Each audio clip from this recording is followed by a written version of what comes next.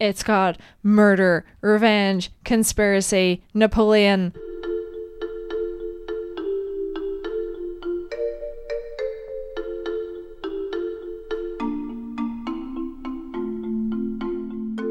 Hello there.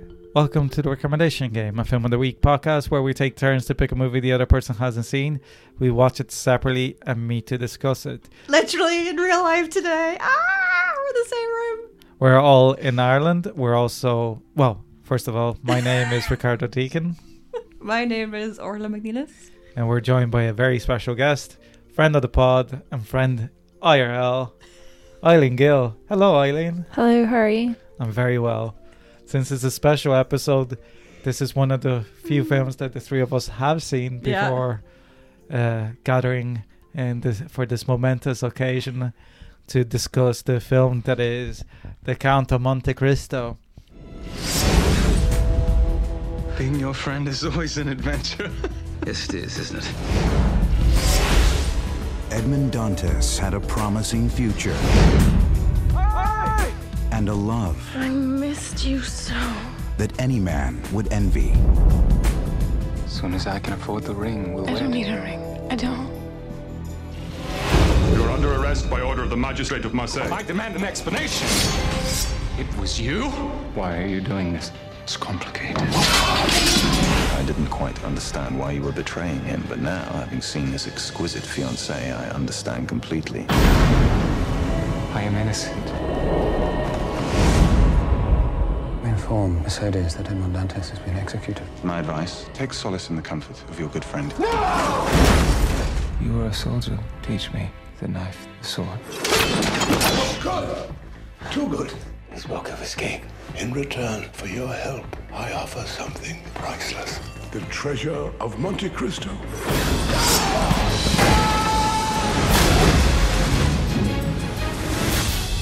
Follow the clues.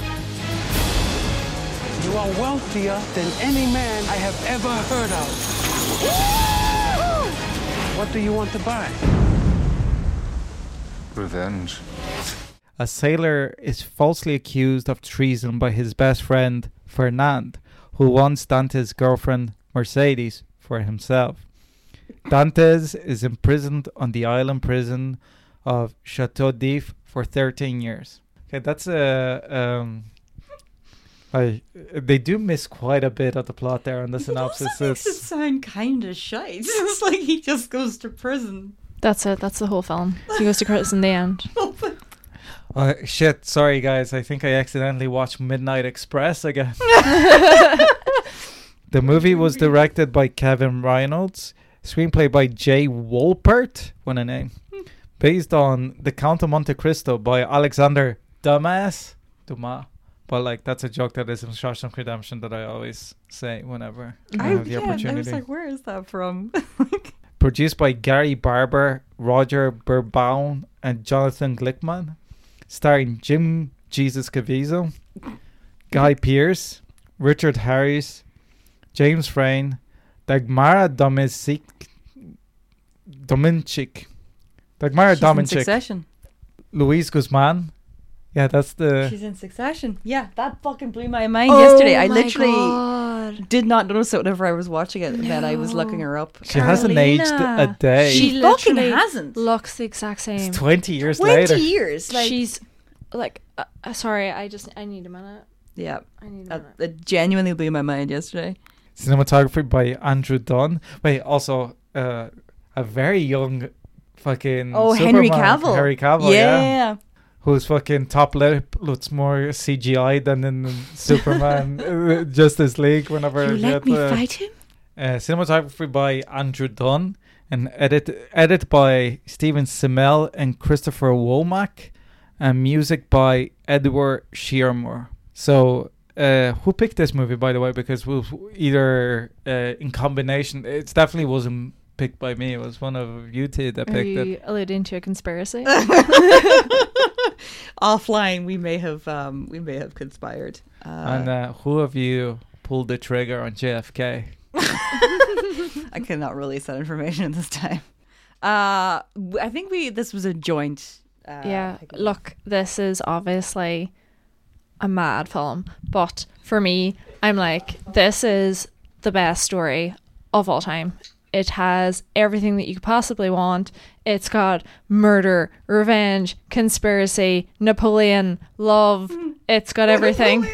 It's got everything, you know, like it's got a prison break. It's got, you know, a decades long revenge plot that's, you know, incorporates pirates. It's got everything. It's... Well, technically, there's 2 prison breaks, one off screen because Napoleon gets out of Elba. Oh yeah. The Emperor returns. So, what is your background with this movie? When did you watch it first? What did you think of it then? What did it change? How many times have you seen it over the years? How many times? Oh my god. No, I read the book. Oh, I read the book. I have the book. Yeah. The long ass book. It's like it's 1400 fucking. pages. It took me, I'm gonna say, a year to read it because like I'm slow as fuck anyway, and I'm always really busy. So I can curse, can't I? Of course you can. Okay. Of course you can. Sorry. No. The first time I saw anything to do with Count of Monte Cristo, I must have been like a little kid, and it was an animated version of it. Yeah. I don't know. Like how long? I don't know how long it was. Whether we had it on like a VHS, like mash of other shit. I'm not sure, but that was the first time I saw it, and even my memory from that, the only thing I really remember about it is the prison break. But I remember I really enjoyed it. And then when I was older, I'd say in my early 20s, I read the book, and then I watched the film.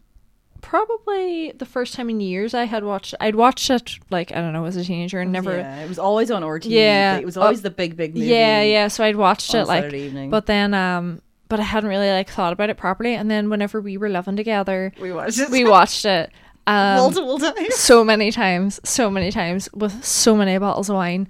But so we can pretty much just quote it back to front now, and it comes up often in our conversations. It does. It's something quite close to our heart, so that's why I think we were like, let's do this. Let's trap Ricardo in our web of lies. I think, yeah, because I had I don't know why, I was in a very particular mood one evening not that long ago, and I was like, oh my god, I'm gonna put on the Count of Monte Cristo.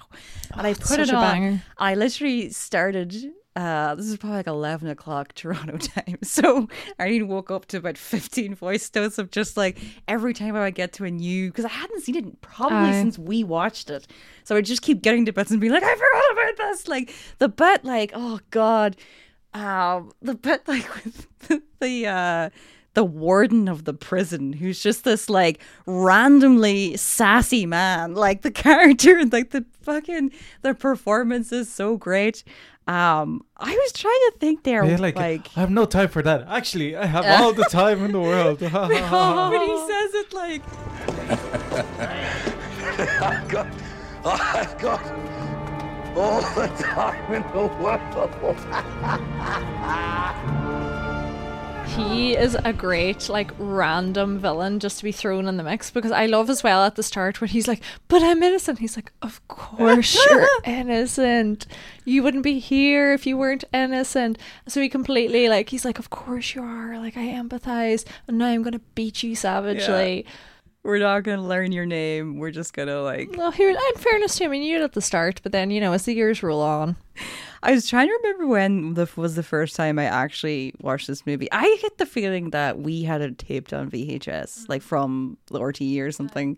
I really love this version though. Like, because I've never read the book or seen any other adaptations of it, but it is like such a classic text. Which kind of, I was thinking about this yesterday. It seems kind of mad that there haven't been any more recent. Apart from Revenge, the show, which is like, but that's kind of... Well, like Paul Schrader made a movie adaptation of this, but it's like set in more modern times with like, I think it's like Ray Liotta and some other... Was it in the 90s actor. though? Yeah, but it's like, it's one of those movies that got buried on, like released on TV back then, whatever. Yeah. But it was because he had a fight with the studio or something, but... But, like, it's such a great story. Like, it's such a good story, you know? Very timeless. No, it's completely. The betrayal, the the fucking suffering and torture, and then the decades long Revenge for revenge doesn't really make you feel better. In the No, end. it doesn't. But You were right, priest. I don't know. You were right. I think the plot, the plan, it's good to have a goal, you know? It's good to have a goal. It's good Keeps to have him a going. purpose. It kept him going. I think hold on to that revenge, you know? If that's what gets you up in the morning. It was the adaptation that I was mentioning that Paul Schrader wrote and directed. It's called Forever Mine, starring Joseph Fiennes and Ray Liotta and Gretchen Mol. God, Joseph Fiennes. Fucking hell. Well, like I do want to watch the Telugu version, like, you know, this movie, but Bollywood. Yeah, I feel like could there are a be lot of like great, I think. anime and Korean versions of this as well, going through the Wikipedia. Well, page. there, like the one that I saw back in the day was the 70s version starring Richard Chamberlain, and I do know that from It's on YouTube in full, by the way. Is it? That They version? actually, every freaking version is, including No the 2002 way. one. I had no idea. Like, and they've just been sitting there for like 10 years and no one's ever set like copyright on them. And I'm like, I love that there's the 30s movie called The Count of Monte Cristo, which has a sequel called The Son of Monte Cristo, Albert. I do. and a third part Albert. called The Return of Monte Cristo. It makes him sound like Sherlock Holmes or something, which I feel like he kind of is. And I know as well from speaking to Alex that there is a Soviet version of this as well, which Oh my God, after that's watching the incredible. Soviet version of Mary Poppins is hilarious. I want to watch it. But another noticeable one that I did watch and I like is called Legacy of Rage, which is a Hong Kong action movie starring Brandon Lee. Fuck yeah. I'm curious, like, so of like some of these are obviously like loosely adapted from the original story. Well, I'd say but that I it's am- as loosely adapted as this movie is, in fairness. But like in fairness though, like they do change. There are bits they change, but a lot of it, everything up until like after everything up until his prison escape is very, very similar true to to the this, book. yeah. It's more like the afterwards and like the relationships between the characters and stuff. 'Cause I think like Jacopo is more like, he has a different name first of all, and he is like more connected with actually And does he sound I as have- New Yorker in the book? Not quite. I am your man forever. Like Luis Guzman feels like he just walked straight out of the set of just think- Carlitos Way, and I just think It's- performance of lifetime. Just You can't dislike Luis Guzman. Come incredible. on. and most importantly, how did you feel about the whole Wicklowness of it all? Yeah, I literally only I read this in the Wikipedia yesterday. So this is from the Wikipedia page. Ireland locations included Powerscourt Estate, which stood in for the estate which Dante buys and where he hosts his grand introduction to Paris society. That's Like he a shows great up in scene. the That's Like, a with the- fucking great The scene. fact that they Like, get the hot air balloon and I it's know. fucking Wicklow. I know. I just In think that's fairness, so fun. Alex called it immediately Greetings. whenever she was watching. It's like, that's Powerscourt. It's actually Did she very actually? identifiable. Like immediately, yeah. it's like, oh, there's a pond there and I- a statue. It must be think- Powerscourt. It's like, The most surprising thing about it, I think, is that the air was still enough to fly a hot air balloon. Yes, You right know? enough. But also, we were talking about this. That scene is so iconic because, like, Bridgerton could never. You know, they just It's so funny how much I thought of Bridgerton this time. but it's so camp and it's so over the top and Yeah. it's so extravagant, which is obviously is the whole point. It's the Yeah. whole point, but it's just incredible. It's amazing. I love it. Love it. It is balls to the wall. I think as well, with the Ireland locations, the end fight scene, it's Slane. yeah. Yeah, No way, I It's, didn't know it's literally that. a random field in Slane. I was like, that's fantastic. It was funny though, because whenever I was watching this for the second time, I was literally in the middle of a pitch and work for an agriculture company, where I was like trying to fill out this footage of like wheat fields. Because whenever they were having the fight and they were like ruining the crop, I was like dying inside. It's like, I dare you. But it's just, I love the fact that it's actually Ireland, because they make it look Very quite warm. French. I was just gonna say Yeah. just very warm. It has a kind of a like, what's the word? sepia tone to it. Mediterranean. Yeah, it's Mediterranean or something. I don't know, but Yeah, you spoke there about your kind of like introduction to it. When was the first time you watched this movie, though? I rented it in Chartbusters in 2003. Yeah, like, oh my god, I was a Chartbusters fanboy. No extra vision for Ricardo because they used to have like a deal that used to be for €7. You could rent 3 movies for 48 hours. That's very good. Over the weekend, so like Fridays after school, we rented like a couple movies and returned them on Sunday, which was like, but they couldn't be brand new releases because that was outside the deal. Okay. So you ended up watching like really random shit. Like, I think that the worst double bill, because it was back in the day that you didn't have the internet and you had to like, make snap decisions. Yeah, that I watched.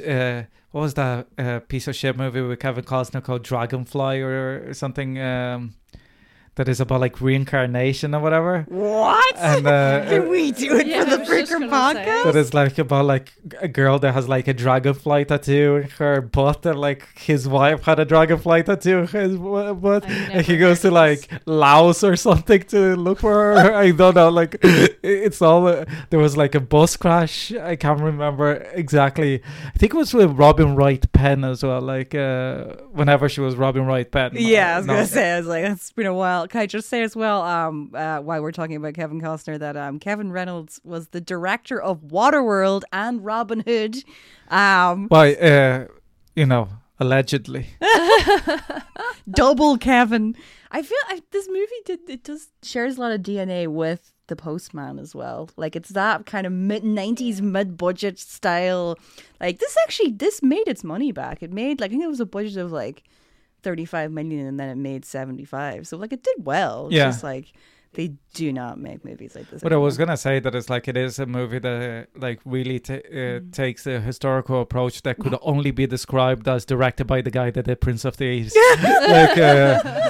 Yes, I think the interpretation of Napoleon only to be replicated by Ridley Scott. I was just gonna say, like, in the words of Ridley Scott, were you there?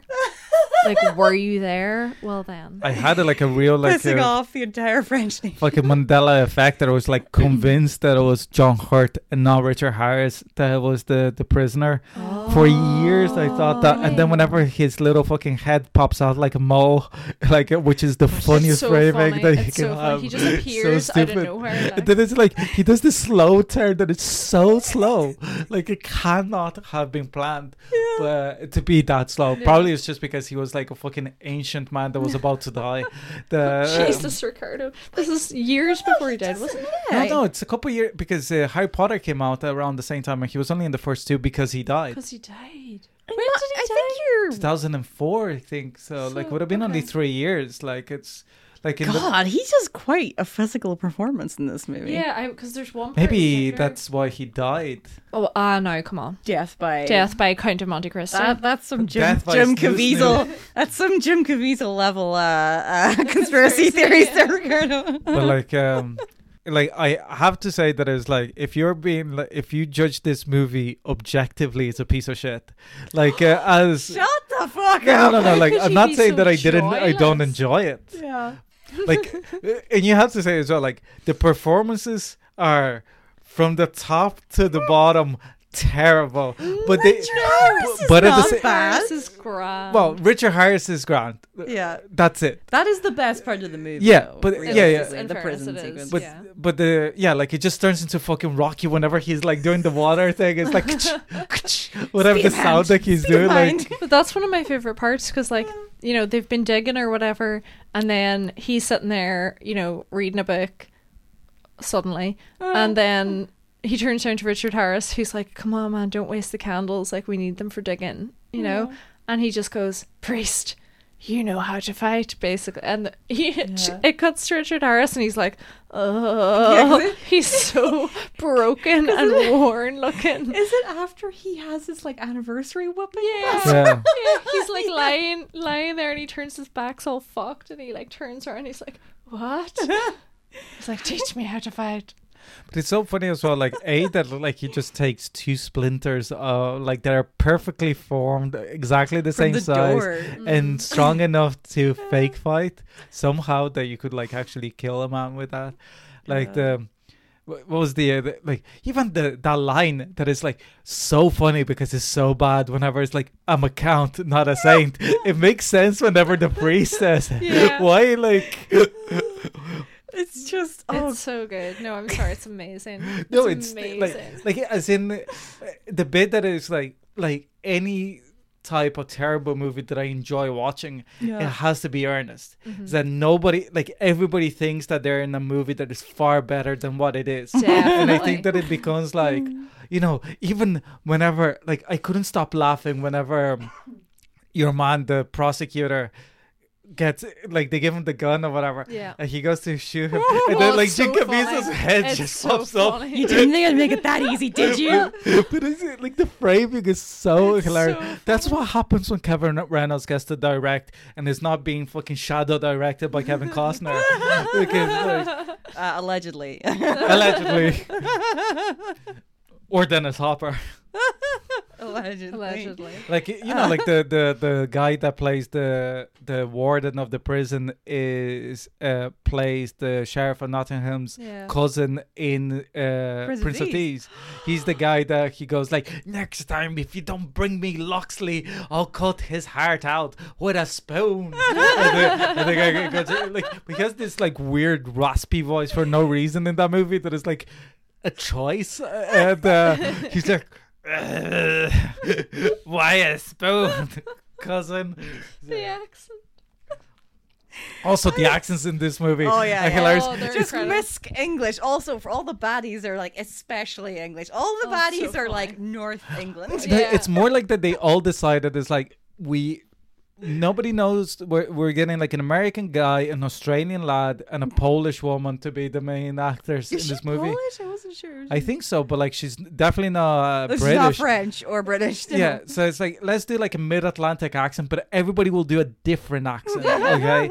And then like Harry Cavill will come in, who somehow is British and is doing a bad British accent, and. Variety is the spice of life, guys. Father. But he's like, but it changes. No, like father. His performance is like genuinely terrible. It's so funny. So earnest though. Yeah, like so it's like earnest. literally like somebody that is like his 20. Big feature. He's in I Captured the Castle. But I feel like that might be after this because he seems like a little tiny. He seems baby like in very, very young in this. Like he's young in I Capture Castles, but he's very young in this. Yeah. Like he's supposed to be 16 and he's like 16. Yes, definitely. And he's very, because I feel like in I Captured the Castle, he's kind of like, he's already developing more of the sort of like Greek godness of his face and everything. Like but yeah, he's not very good. It's kind of funny that like he got into acting because he met like Gladiator was shot in the town that he's in from England, and he met Russell Crowe, and Russell Crowe told him that he should try to act. So then it's kind of like it's Russell Crowe's fault.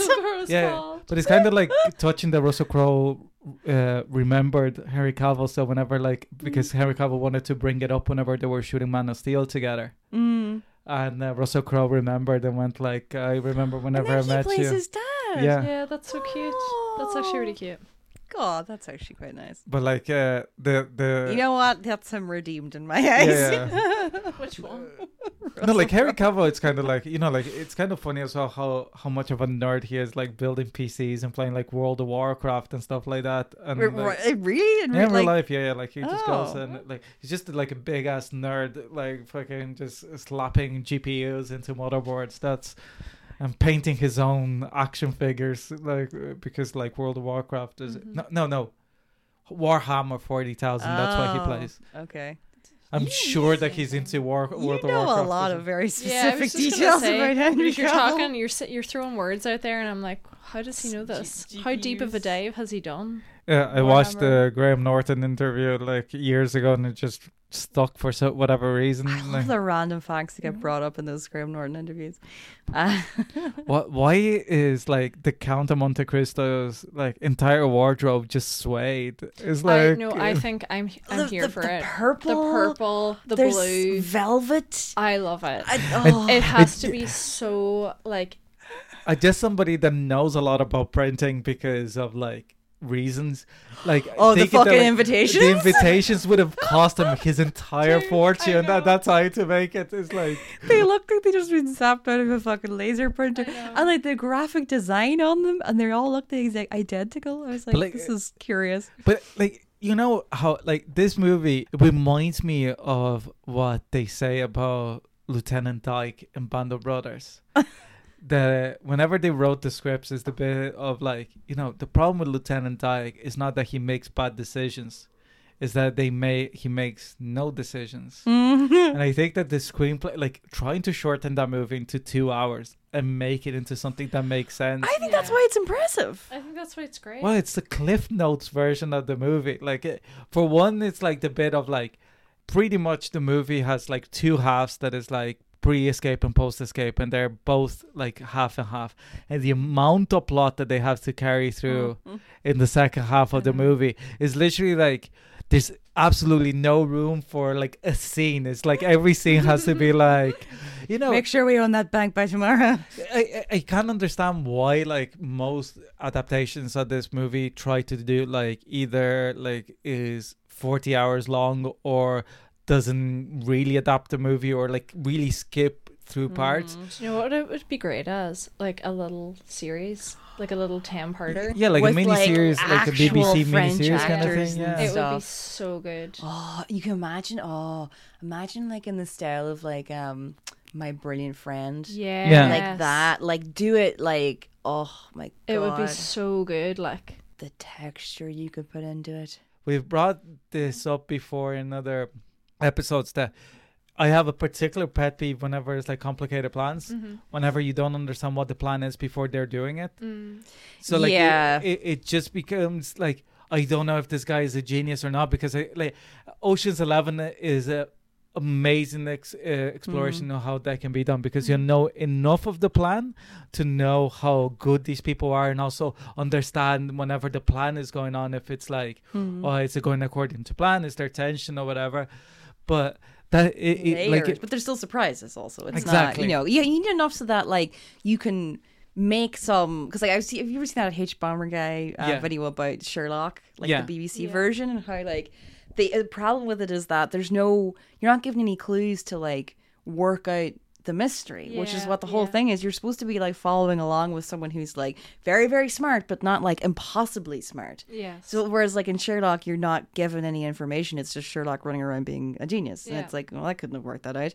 Whereas in Ocean's 11, you can kind of like follow along. We don't know everything, but it's like you can kind of go, and then when it all slots into place, you're like, that's great. Whereas there are bits of this that are very kind of like, and then it kind of like it just takes out the like it makes it devoid of tension, because you don't know if you don't know if something is like according, you know, like whenever everything they go except for Fernand, I would say. I think for the Fernand stuff is good. Yeah, it's all right, but like also like I think the Guy Pearce's performance is so like off the mark in this movie, so like because he's so like, you know, like.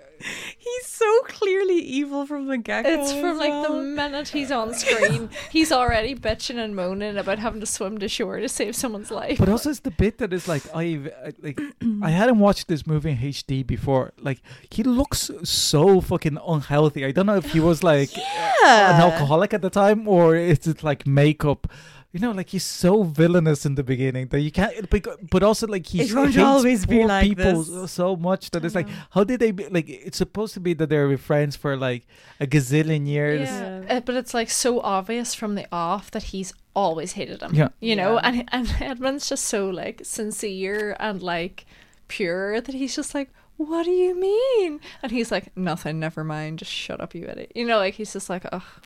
It is comical how naive Edmund is. So sweet and so like, innocent. He's supposed to be a sailor, a competent sailor out in the world, and yet like he can't do anything. Like after the whole like, you know, the beaches with the British and like Napoleon and everything, he's there like shaking, like, I almost got us killed. It's like, yeah, you fucking dope. And like Fernand is just like, my friend the idiot. And he's just like, he's almost like, I understand why they do it, because it means that the difference between like young and older is really clear. But I think he does it anyways, just in appearance and stuff. He doesn't need to be like quite as like kind of rabbit in the headlights vibes. Yeah, it's like, even his expression, everything, the way, like, even his pattern of speech, he's like, what do you mean? Like, so everything's a revelation. Yeah. Like, he's confused that he's woken up in the morning. And I think as well, like, watching this movie, next time that I'm going to watch it, I'm over a big crisp. Because if I remember correctly, like, I might be wrong, but, like, I can't remember now, like, if it was the way that the book was set up whenever I read it originally or when it was released, that there was, I might be remembering this wrong, that it was a version of the Three Musketeers that I had that was like halfway through the book. It goes like, now go and read The Man with the Iron Mask and then come back to this book because it's like the abridged version or whatever, and because it doesn't affect the other bad performances bit at the end. Oh yeah, that movie like has no redeeming qualities. Gabriel Byrne. But in, I've never seen that. Like it's this movie. It is very much like the same vibe, like, but way worse. Like, this is a much better film for sure. But well, I wouldn't go that far. But Fuck off. That's a masterpiece. This thing is seriously. I say that this is a much less worse movie. My favorite thing about this is like, there's always like a gong or a sound or a clink whenever there's something you're supposed to be paying attention to. I think it's like whenever they're like having their dinner after like Edmond has been made like captain, and I was like, he's like 12 years old and clearly an idiot. Why would you make him captain? But they literally go, oh, cheers, to a wonderful life. And as they clink, the door just busts open and there's a raid on his house. And then whenever, like, he's having breakfast with, like, with Henry Cavill's character.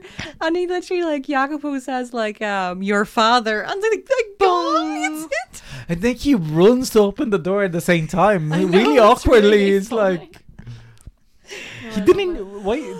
Did he need to do that? There was no reason for it.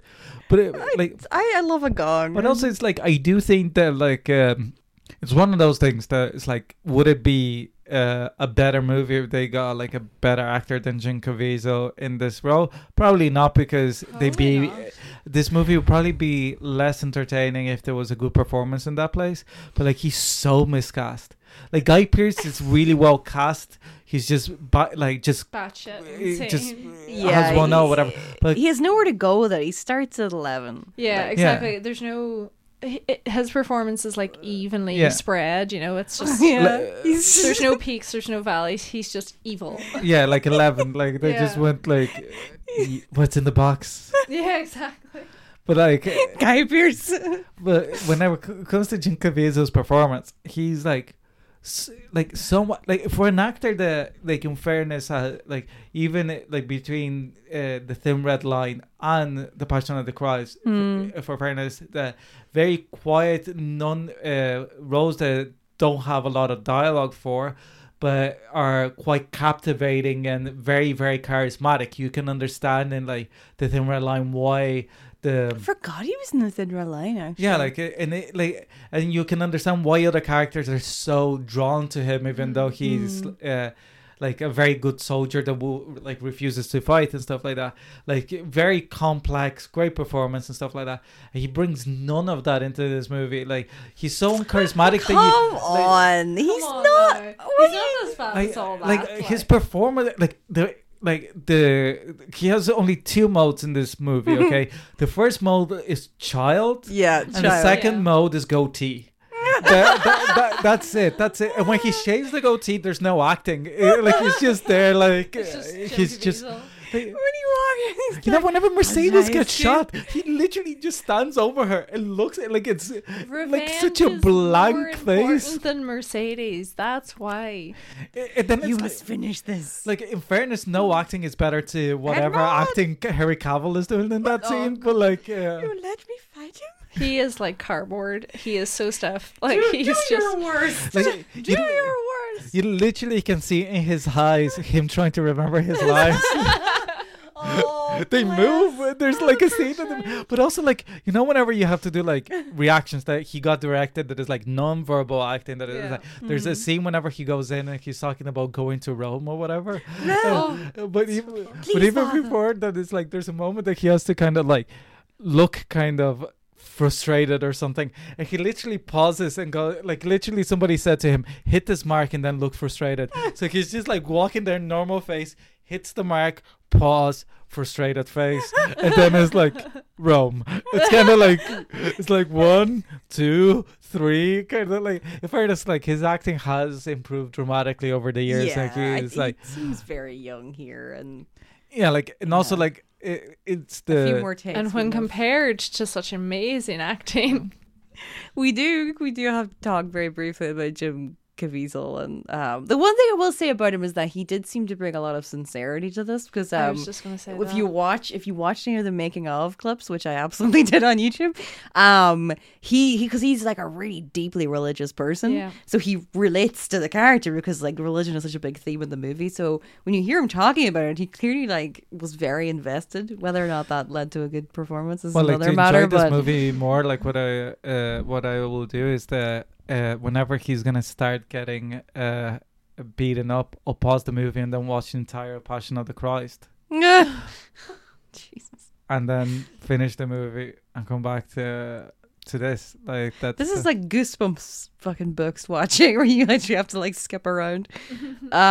He did obviously become a massive QAnon lunatic. And then he's in that like anti-vax movie as well.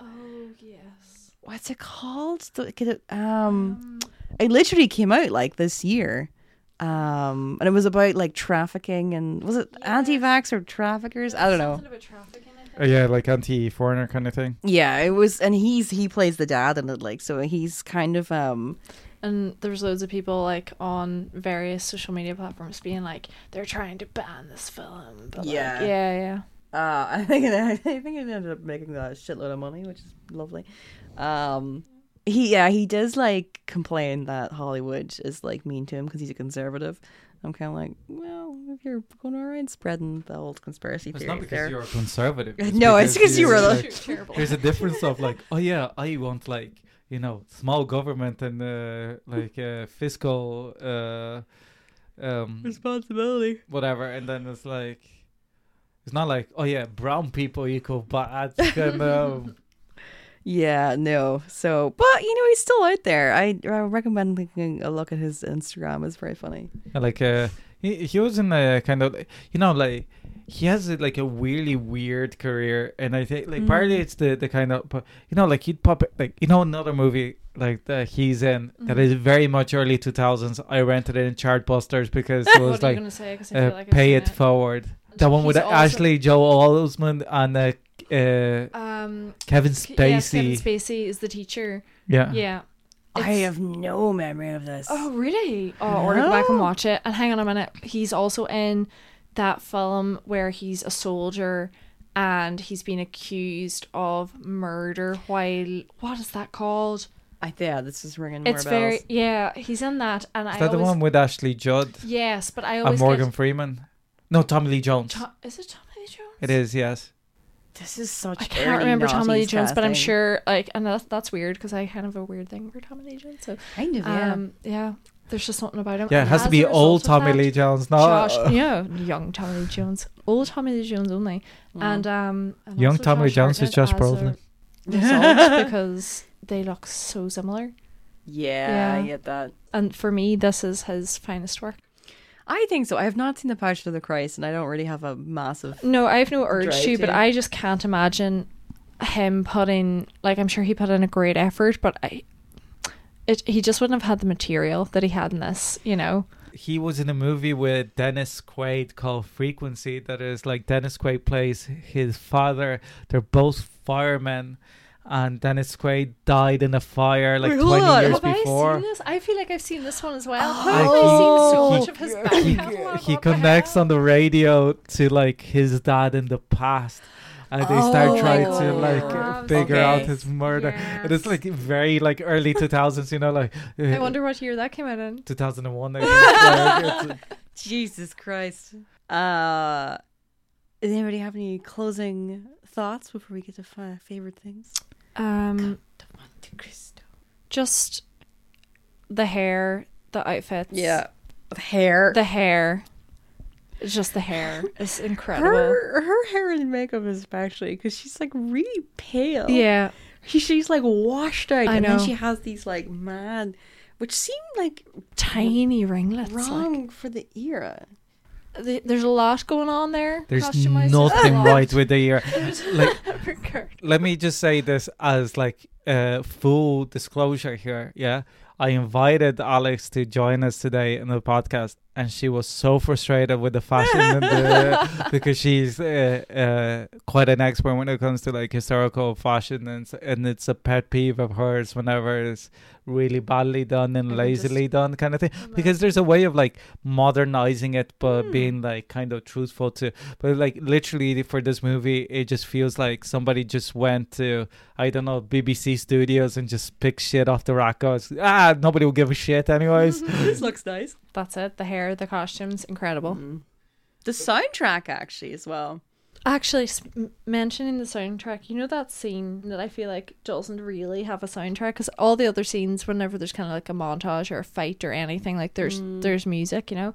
But whenever he goes to Fernand's house seeking his help after, you know, he's almost been bundled into the back of a carriage to be taken off to the Shadow Reef, there's no music, there's no sound. It's just the two of them like you know, sword sound, like it's.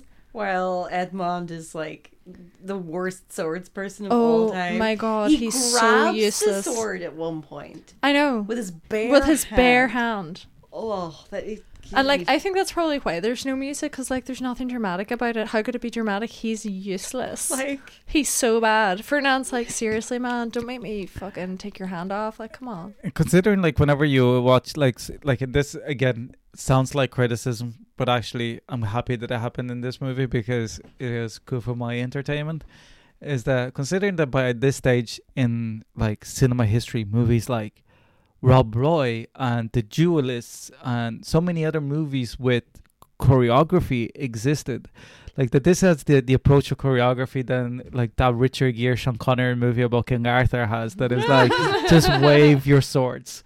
Like there's absolutely like literally like thought on the day, you know, like nowadays you watch like the making of a movie, like the snippet or whatever featurette, and it's like I spent 4 years learning how to be a samurai or whatever. This movie, some lad showed up, like probably the lad that fucking gave us guns for the Red Bear, who was just there with his little angry little dog and his sad wife. Sketch as fuck. The bit that gives that away the most is, you know, whenever Fernand's on the horse and he's like trying to get away, and then he like, you know, falls off. The way he falls off, he like, it's so funny because you can see him like take his foot out of one of the stirrups and sort of slide himself around, so he's like kind of halfway around the horse, and then he just gently flumps down into it's a soft landing. It's very soft. Like, it's very soft. And I think that you hit it on the spot, Orla, as well, that it's like this movie has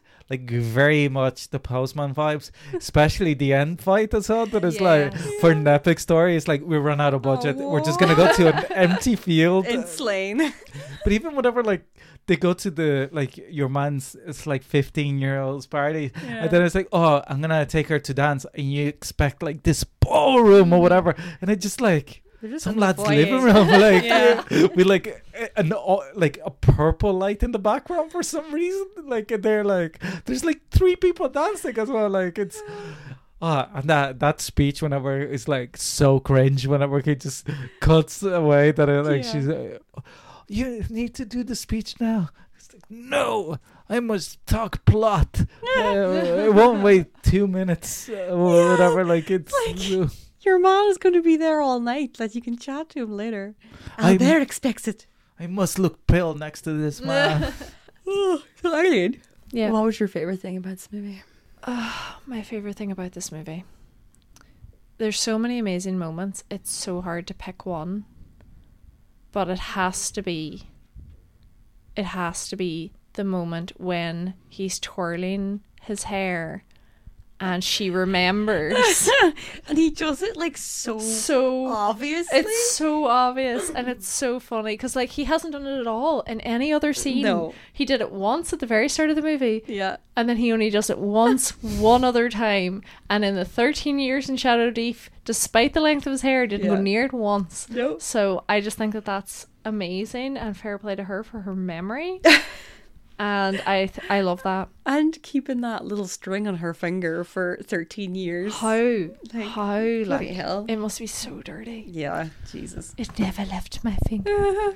Oh yeah, like that's the like how like that rope is like she changed that rope 20 times and It's it's like just a like goldfish, you know. She's like, no, it's the same one, I swear.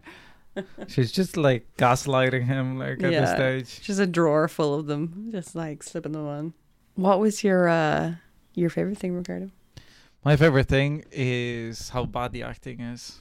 No, I like I said, I only like enjoy see. It's the weird thing whenever you're a kid. Sometimes that like I hadn't watched this since the first time that I watched it, and like you know, I watched that fucking Dragonfly movie, and then for whatever reason, the movie that I had watched after renting that movie was the Mothman Prophecies with Richard Gere. Oh my god! Which was like a cursed double bill. But it's like literally that kind of thing that you just like picked up like movies. And it says a lot about who I was at the time, that I was 13 years old and I already loved The Thin Red Line, and I rented this movie because of Jim Caviezel. And I remember enjoying it at the time, liking John Hurt's performance, because apparently like that's what was in my head. I was like absolutely surprised that close it's like, in my brain as well. I love it whenever like you don't like actors seem to be like in different scenes while being in the same in the room. same frame. It's so entertaining. It's like what was going on that day? Like they woke up in the days like. Did they get any direction? Did they like read it? Like did somebody got rewrites and didn't change it? Like even the scene whenever like my favorite piece of acting in the movie. My favorite piece of acting in this movie is whenever he goes back to like the shipping company owner's house. Yeah. After he escaped the thing, and then like the guy goes, do you know Dantes? And he like leans forward and kind of like does like this with his hair, like moves it, parts his hair. It just looks there like a little puppy, like to see. It's like recognize me. And the guy just like, how much like is your mom blind? Yeah, like how much? It's like even if it is the case that let's say you think that Dantes is dead, wouldn't you go like, oh, I didn't know he had a brother, or like something remarkably like or him. ask how he knew him or anything. He's very just like, I'm old, I'll just tell you everything I know. How everybody else doesn't like that knew him, but like not the fucking prosecutor, nobody except for like Dagmara, like Mercedes, nobody stopped for a second. She didn't even know him until he did his curly twirly hair thing. Like, what are you, a spirit? Across the board, no subtlety whatsoever. That scene whenever he, like the Count meets her, that is like they're like nearly kissing right in front of Guy Pearce. They're just like about to like kind of like touch tongues together, and then he just goes, "Can I steal your wife?" And then it's like, "For a dance." And then they go to like the very sad dance floor that like it feels very much like like and that the music is kind of shite as well. That like, you know, you compare it to like what other like ballroom scenes of this time, like, you know, like Knight's Tale, stuff like that. Yeah. Actually, God, I did think about the Knight's Tale a lot while watching. Oh, Paul Bettany is great in that movie playing. Chaucer. Yeah. Do you know who's in that? Who's really hot? Oh, Sewell. Yeah. Oh fuck yeah. He's so hot. I love like him playing an arsehole, because even like he's in The Holiday. I love him more when he's an arsehole. That's a good arsehole, like, because it's like if you're gonna get like that villainous role, like don't make him pitiful, make him like a fucking badass asshole, like make me hate you, brother. Like, but I love how, like, you know, it's just so funny. Like I was just sitting there going, like, watching this movie going, like, people got paid to do this. Like, you know, like this is like As this well is they should hilarious. have. Yeah. Sincerely. Excellent film. What was your your favorite thing, Orla? I mean, I think it's how funny the movie is. Like even just Like unintentionally funny. I don't even know like what they're going for sometimes, because like even after they've like they're tossing, you know, the priest in inverted commas into the sea, and like Edmond takes the warden with him, and the two guys are left behind just like, we could have handled that better. Like, I think, but see, it's so funny in that sense where it's like deliberately funny, but it's also so funny in ways where it's not meant to be. Like, you know, that scene alone where he like the two of them fall off the cliff, they're in the water. Edmund gets the keys, he's free, he's swimming away, and then he goes, hang on a minute, turns around and beats the man to death. Like, he literally thinks about it. yeah, You see him you going. see the wheels turning, like he's like, hang on a minute. and then the movie completely forgets that he did that. It's like, I didn't take revenge at all in the end. Like it's he beat him, like he killed him. Yeah, he like fucking drowned him, basically. What was your least favorite thing, if anything? You can say nothing because it's That it perfect. ended. No, That it's not a 12 that it's not just HBO a series. yeah, basically, like, but like I don't want it to be any better quality than it is. Like, I want 12 hours of it, but I want it to be exactly the same. Yes, Like, and as with, camp, like- as crazy, as, you know, like wrong. I want it like that. I wouldn't change a thing. I'm obsessed. 10 out of 10. I think it's like best embodied by Villefort's dad. Like Oh my god, the Napoleon the guy. Napoleon guy is so funny. And he's just like, stop it, you old crone, and like, And then, like, whenever fucking in that scene, whenever Guy Pearce kills him, that it feels like he's the Joker. He's just killed like Batman's dad. It's like it's shot like that. the young Mondego. Why? Because his son lacked the courage. Oh god, I love this film. Ricardo, what was your least favorite thing? Like, I think that it'd be weirdly enough Guy Pearce's performance, because it's not broad enough, because even like the prosecutor is the right level sleazy. I like kind that of thing, actor because he's too. like the secondary villain. yeah. Like the guy the warden of the prison is appropriately sadistic and then stuff like that is like, but then you have like Guy Pearce just being like, you know, he's like fucking, you know, with the most damage. he seems to be like a character in like Mississippi Grind or something like Yeah, that is just like it's trying to get loans and stuff. It's like there's sometimes, you know, if you're gonna pare down this movie to like the bare bones, I don't want to see the villain getting like negated like a bank loan, like to try to understand.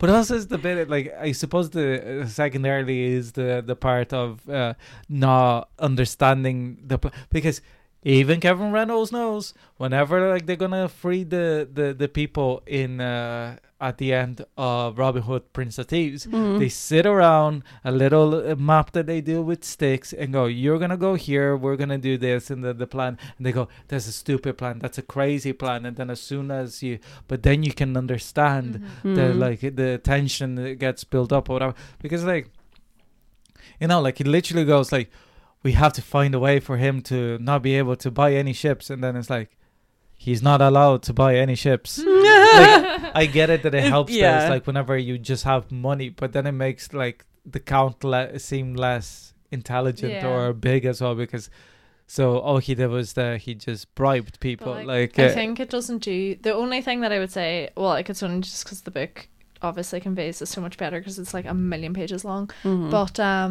that the whole thing is like, you know, the real villain in the end was the Count, because of the way he's so devious and he's so, you know, and like obviously that's kind of more or less completely lost, but still I don't care. I don't care. I loved it. It's just like watched it twice within a month and I fucking loved it. I loved it. Every second. I could watch it again right now. I honestly would. And I honestly would enjoy it so much.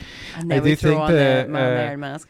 That if you look at this, if you hadn't watched this movie, okay, and then somebody told you that Jim Caviezel is doing yellowface in this movie, would you believe it? Jesus, the makeup is what fucked. the fuck? Show me that. Yeah, It's like the so costuming terrible. She and looks Yeah. awful as well. she really does. She looks terrible. And she's very pretty. She's a beautiful well, woman. like she probably followed the same advice that I always give people: if you want to look good in your 40s, just look terrible in your 20s. It's like it's the Gene Hackman, like just or Tommy Lee Jones. Like everybody goes like he aged really well. It's like now he looks terrible, but like compared to Tommy Lee Jones when they're in his 30s. What was your least favorite thing, Orla? It's very hard to pick a bad thing about it, isn't yeah, it? I think I kind of agree about Guy Pearce, to be honest. Because it is, yeah, I did. There is something off about it, and it's kind of disappointing because I feel like everybody else, like they've made a decision about their their voice in there. Yeah. You know what I mean? They're like, You feel like he could have hammed it up a bit more. Because even Henry Cavill made a decision, a very bad decision, Yeah. but it's a Terrible decision. decision. but it was relatively It's consistent. enjoyable. But I think as well, like partly is like like even whenever I said about like the plotting and all that shit, like yeah, that's part of like that. Like if I was trying to fix the movie and make it into a good movie, that's something to be done. But also is like part of the enjoyment of this is how like kind of dysfunctional it is as a movie. It's like it's written. It's a screenplay written by somebody who was told by his friend what his friend read in a screenplay, a book about how to write screenplays. It's like there's like a semblance of a 3-act structure. Yeah. There's like the idea of a character somewhere there, but that makes it enjoyable. I think that like Guy Pearce's performance, like I don't know if you agree with me in this part, is the only part that is like within this kind of like sea of shit that we are like sailing on and having like fun on, is the only bit that is kind of okay, this could have been more fun if it, because either he's too much of a competent actor for you to just like laugh at how bad his line deliveries are. Yeah. Because you know Luis Guzman is like Yeah. a good man, but like it's hilarious that he's just talking like a New Yorker, like oi, Oh, oi. He's like come to my deli, you know. I don't know, like I'm your man. You are you are richer than any man I have ever heard of. What was that line? It's like I vow to protect you, and that includes protecting you from yourself. Oh god, whenever they're in the carriage, he's like, I get that you're mad. you have the money, you're a beautiful woman that loves you. It's like, go and live your life. I can't. Don't rob me of my hate. It's all I have. Like what I do think like watching in this movie, and I think that like probably has happened, but I'd be surprised if it hasn't. And if it hasn't, I think it should be done immediately. I think this would be a killer musical. Oh my god, yeah. I don't even like musicals. But yeah. Wow. Like, you know, like Phantom of the Opera camp kind it of like up. style, kind of like, you know, there's nothing better than like sword fighting and singing at the same time. Like, and, I just, that would be incredible. I don't really particularly love musicals, but I would, look, I love the Count of Monte Cristo. I would watch it. 100% I'd watch it. yeah, like, Well, so who has a couple million quids and some like West End connections? I would prefer if we did my like 8 to 10 part miniseries first, though. That would be yeah, we my do preference. we do the theater off the back of the Yeah. success of the Yeah. HBO show. yeah, Um, because it'll sell. You Yeah. know, it'll sell. What we'll do is that we get like we just wait a couple of years and get just for like a chance of redemption that we get Guy Pearce to play the Richard Harris character, Oh, that'd be so good, wouldn't it? Priest. priest. He has a name as well. It's just know, it's not a French name. He just yeah. Also, the timelines on the priest were a bit sort of They were very odd. sketched The as well, weren't timelines they? for everything in this movie are Yeah, very it's sketchy. like, how were you in Napoleon's army if you're like 80? 500 years old. But yeah, that was the Count of Monte Cristo. I had a fucking fantastic time watching it and a fantastic time talking about it. Absolutely. I love you both.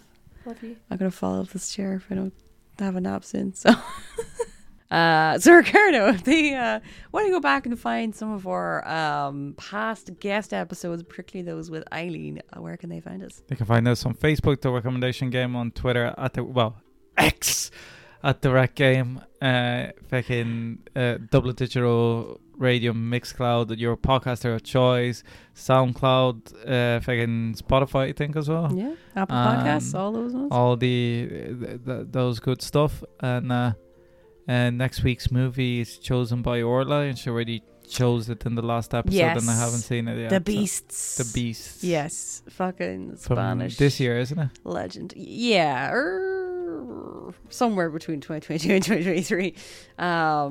Fantastic. Well, for a second there, like I'm so tired that I thought, oh shit, I had to think about a movie to pick for next week, and then I was like, I'll just pick the Count of Monte Cristo again.